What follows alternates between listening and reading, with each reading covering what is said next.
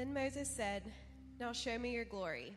And the Lord said, "I will cause all my goodness to pass in front of you, and I will proclaim my name, the Lord, in your presence.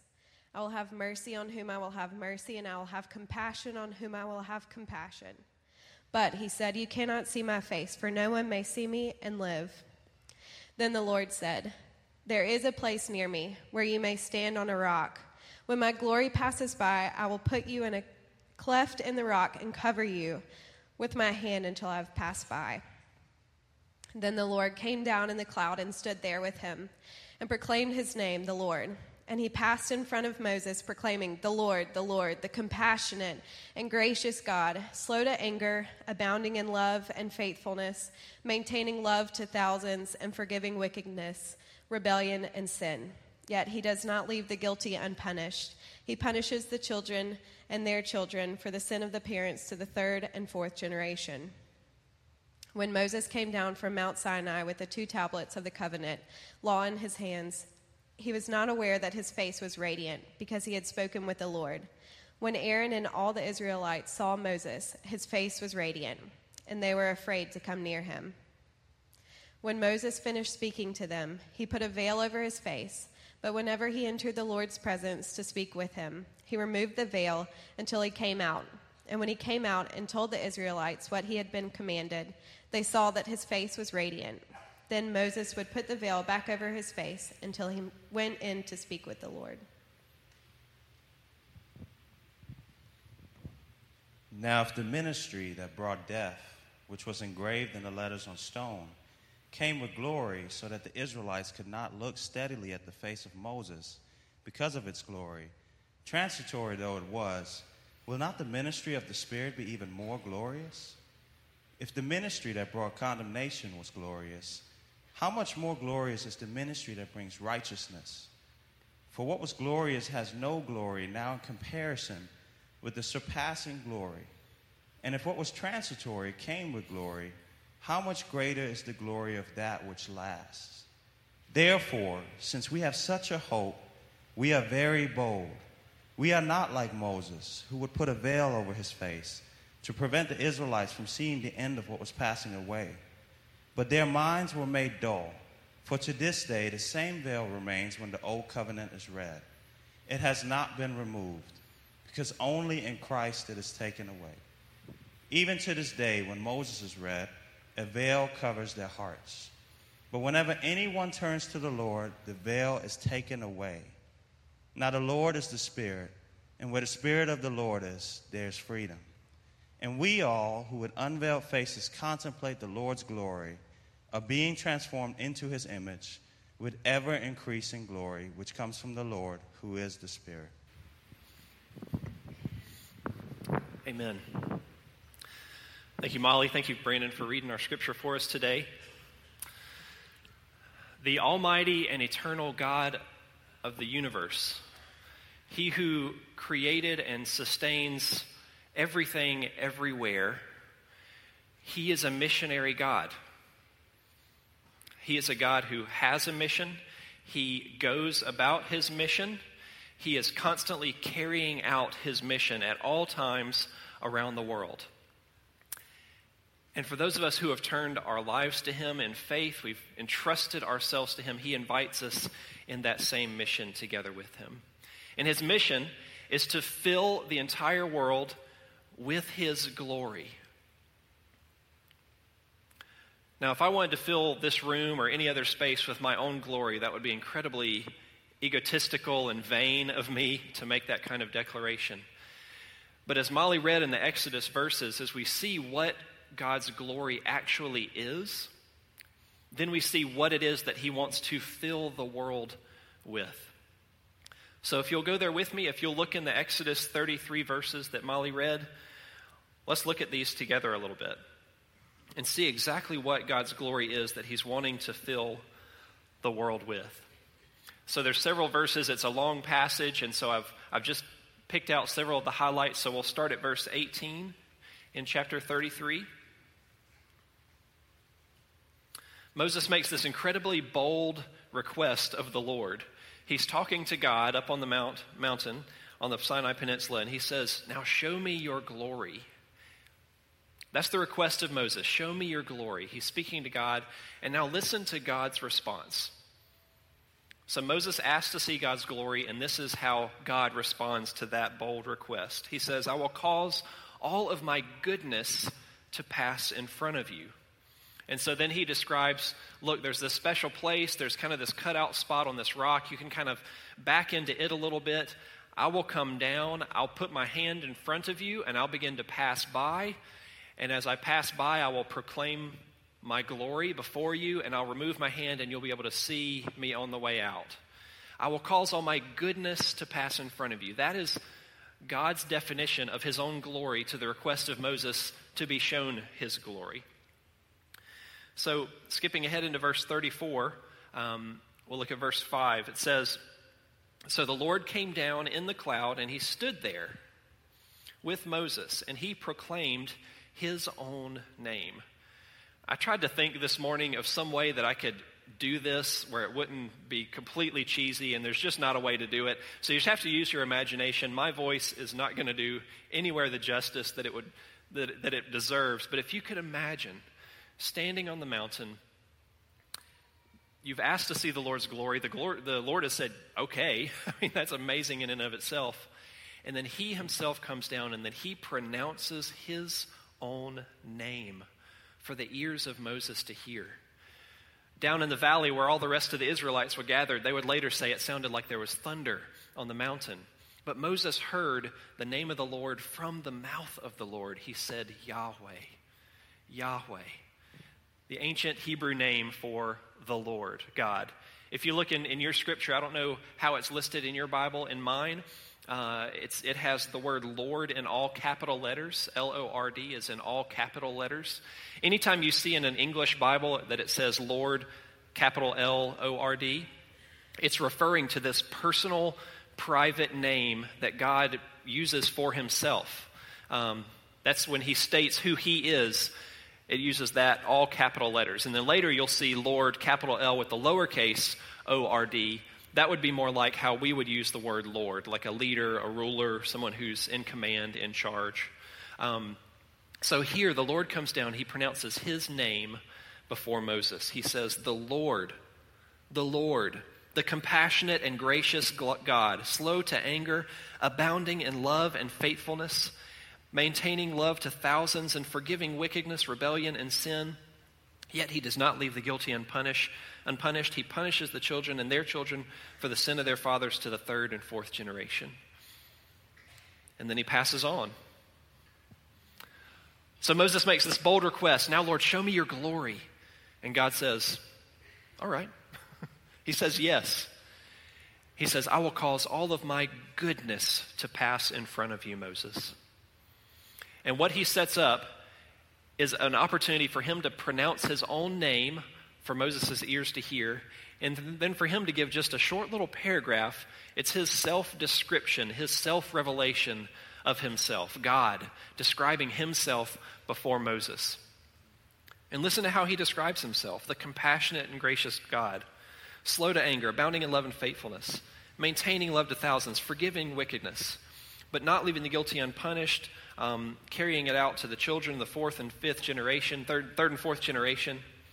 So as we see God's self-declaration of his own glory, his own goodness, what he describes as all of his goodness passing before Moses, this is what comprises the goodness of God: loving kindness, generosity, compassion, faithfulness, abounding faithfulness, and abounding love, forgiveness. And yet in this second paragraph, or the second part of the paragraph, we even see that there's elements of holiness, of righteousness, that he cannot leave the guilty unpunished. So there's a sense of justice in all the goodness of God. Do you see these characteristics? God says, I will cause all of my goodness to pass before you, Moses. He describes, he defines that goodness.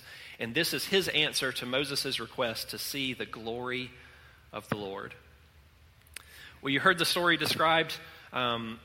Moses comes down from the mountain. He's describing for the Israelites what he's experienced, what he's seen. He doesn't realize it, but everyone is kind of backing away from him and afraid. And finally they tell him, it's because you're all shiny, Moses. Your face is bright, and you're kind of freaking us out here.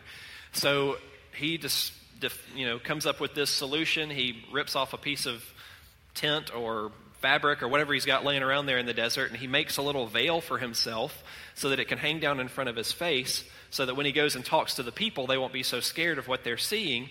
And then it says that whenever he goes back into the special tent, the special tabernacle, wherever he will meet with God, he removes the veil, and he would meet with God there. He would talk with them. He would represent the people before him, and then before he would go back out to speak with the people, he would put the veil back on. Can you imagine? Moses is about 80 at this point. Can you imagine an 80-year-old man wearing a veil? I mean, my only experience of a veil is like what the bride wears on her wedding day. You know what I'm saying? So I don't know if that's a good picture of what was actually happening or not. But he comes out and he speaks to the people, and he has this veil hanging down over his face because they are afraid to see God's glory, and he doesn't know what to do with it. He doesn't know what to do with the glory of the Lord radiating off of his face. And so the best thing he comes up with is, well, I'll just hide it. I'll just hang a veil over my face so that it doesn't have to shine out.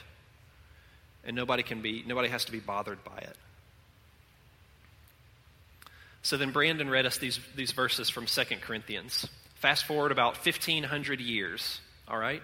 Jesus has come. He's lived his life. He's died on the cross. He's been raised from the dead, and we're a few years on from that, 2 or 3 decades on from that. And this man that Jesus called to be his representative all around the Mediterranean Sea at that time, this man named Paul. Paul goes all over the Mediterranean Sea, the coast there, planting churches, spreading the news about Jesus and God's love demonstrated to the world through Jesus. And now all these churches are planted, and it's several years later, and now he's writing letters back to all these churches addressing things that they're dealing with, questions they're asking him, things they don't understand, problems they're having in their churches. And Paul is commenting on this story from Exodus 33.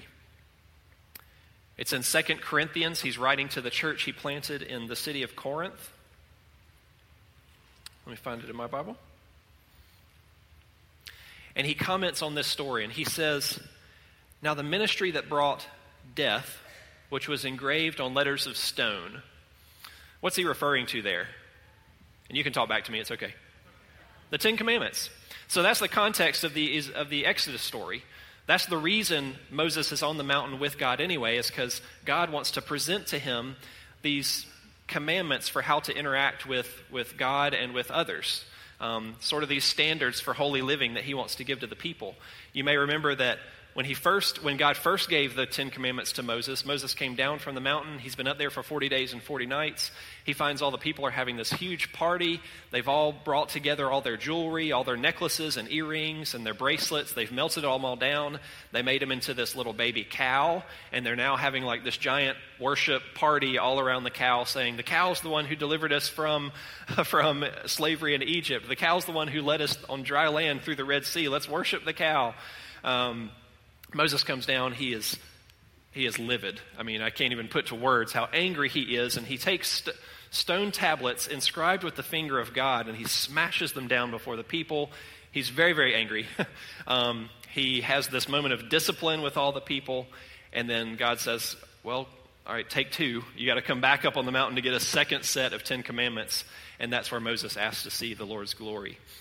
So Paul is now saying, if the 10 Commandments, if that which was inscribed on stone and ultimately brought about death, because no one on earth can follow the commandments of God faultlessly in their own strength, by their own power. And because God is a just God, because he's holy and righteous, because he cannot leave the guilty unpunished, the law that was inscribed on stone brings about our death. And Paul says, if that law came with glory, such glory that when Moses encountered it, his face was all bright and shiny, how much more glorious is the new law brought by the Spirit through the life of Jesus, whose perfect life accomplishes the requirements, fulfills the requirements of that first law on our behalf for us. How much more glorious will it be? How much more glorious will that be? And he says in 2 Corinthians here, so much more glorious that we remove the veil. We can't hide this. We can't keep this pinned down. We can't keep this light from shining out. Listen to what it says in 2 Corinthians. Let's look at verse 12. Madison, we're going to go to verse 12. Therefore, we have such a hope, and we are very bold. He's thinking back to Moses. Moses' bold request to see the glory of the Lord.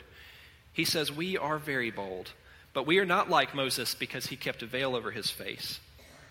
Instead, skipping down to verse 16, but whenever anyone turns to the Lord, the veil is taken away. There's two veils that Paul is referring to here.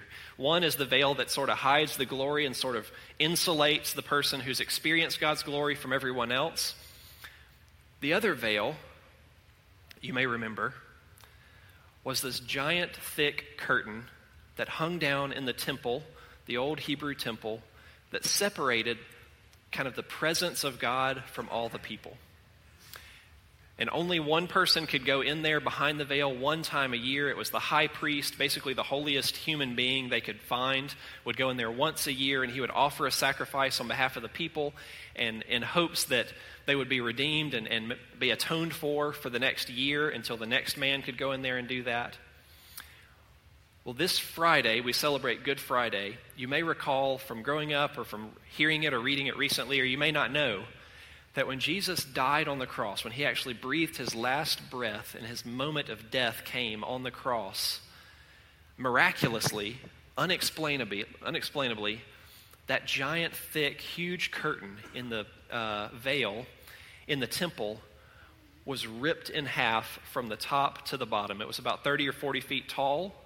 No person could do it. The fabric was about 3 inches thick.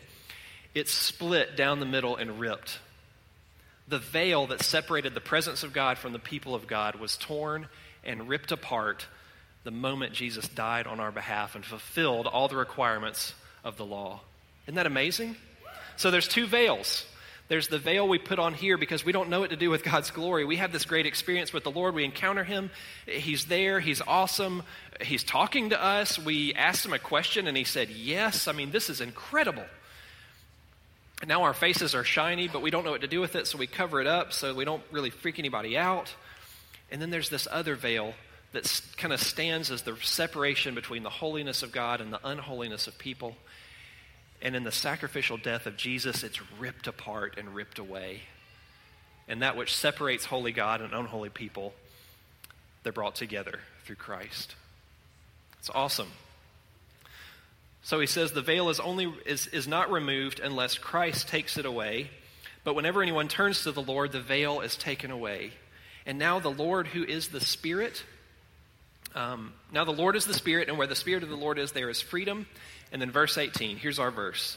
And we, who with unveiled faces, we take the veil away, all contemplate or all reflect the Lord's glory, are being transformed into his likeness with ever-increasing glory. So what's the glory of God? It's all his goodness. It's his faithfulness, his abounding love, his compassion.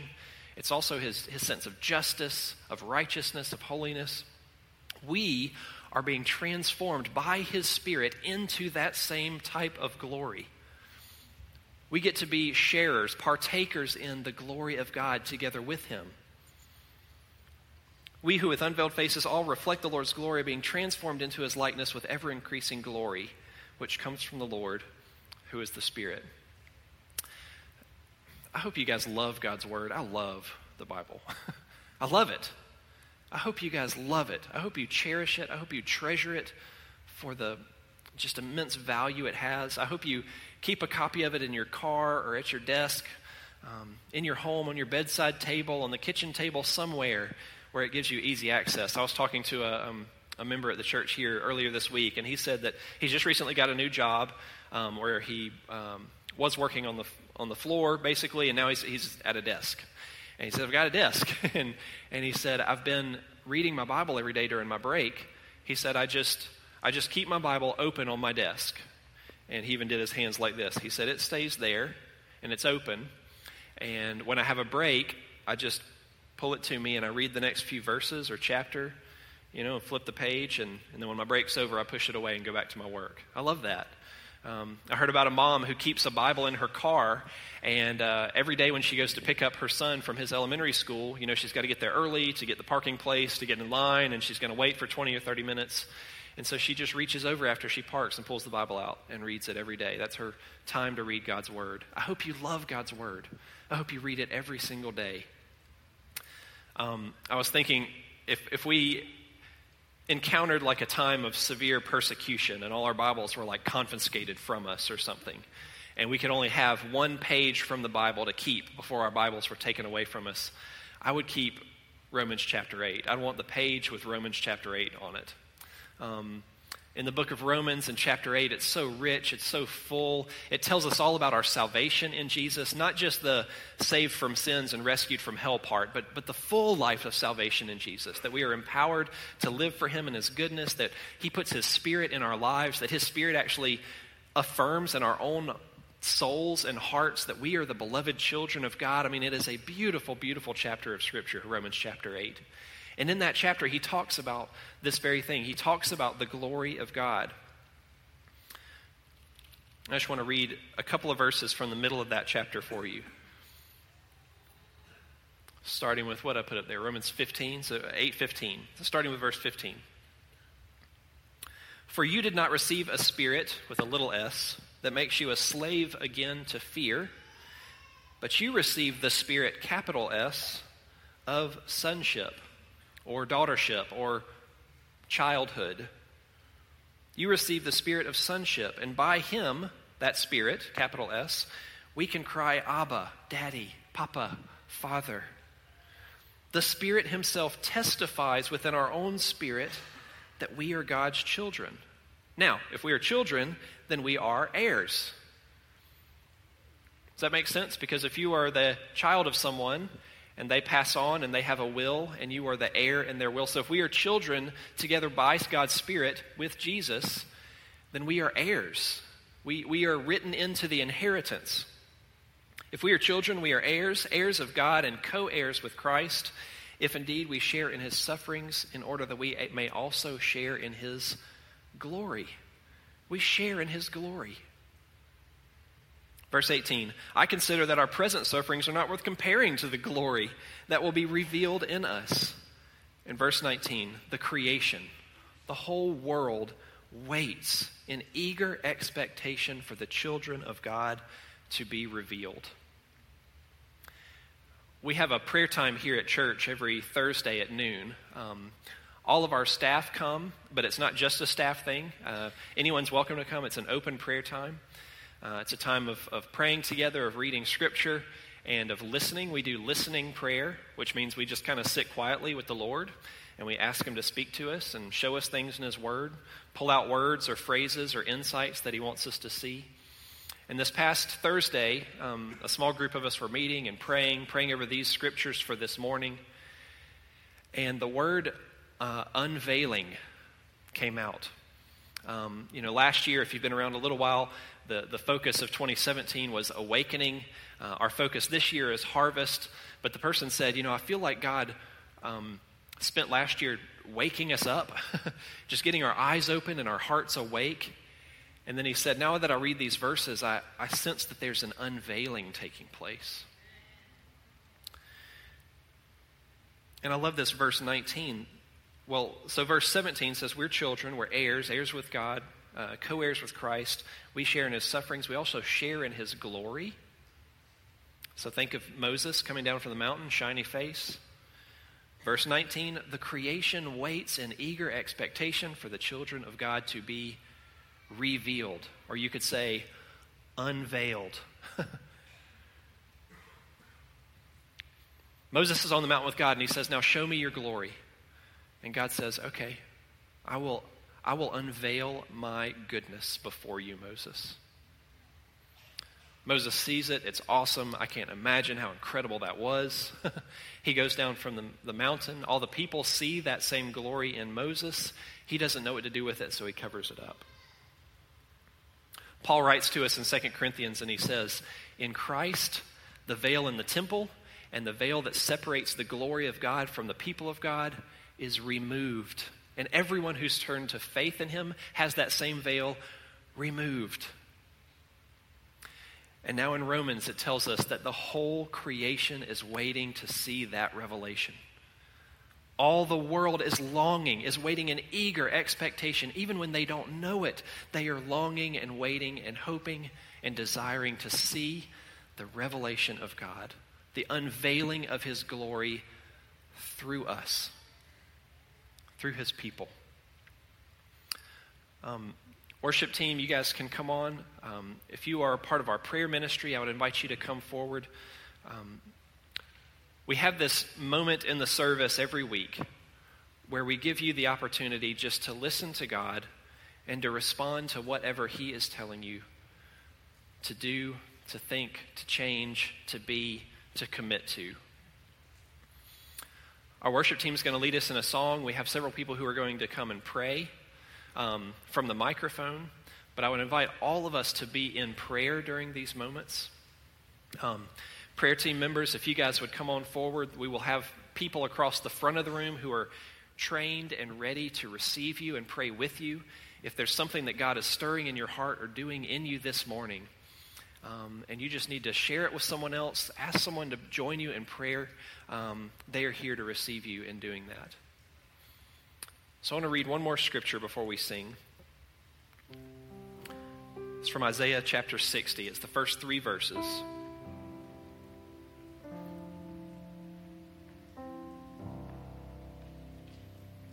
It says, "Arise, shine, your light has come." Isaiah's writing to God's people. He's writing to people like us who have faith in God. He says, "You arise, shine, your light has come. The glory of the Lord rises upon you, people of God. The glory of the Lord rises upon you." Verse 2, "See, darkness covers the earth. Thick darkness is over the peoples who do not know the Lord. But the Lord rises upon you, and his glory appears over you. And so the nations will come to your light, and kings to the brightness of your dawn."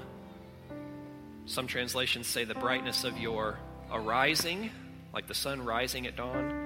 And some translations say kings will come to the brightness of your revealing or unveiling.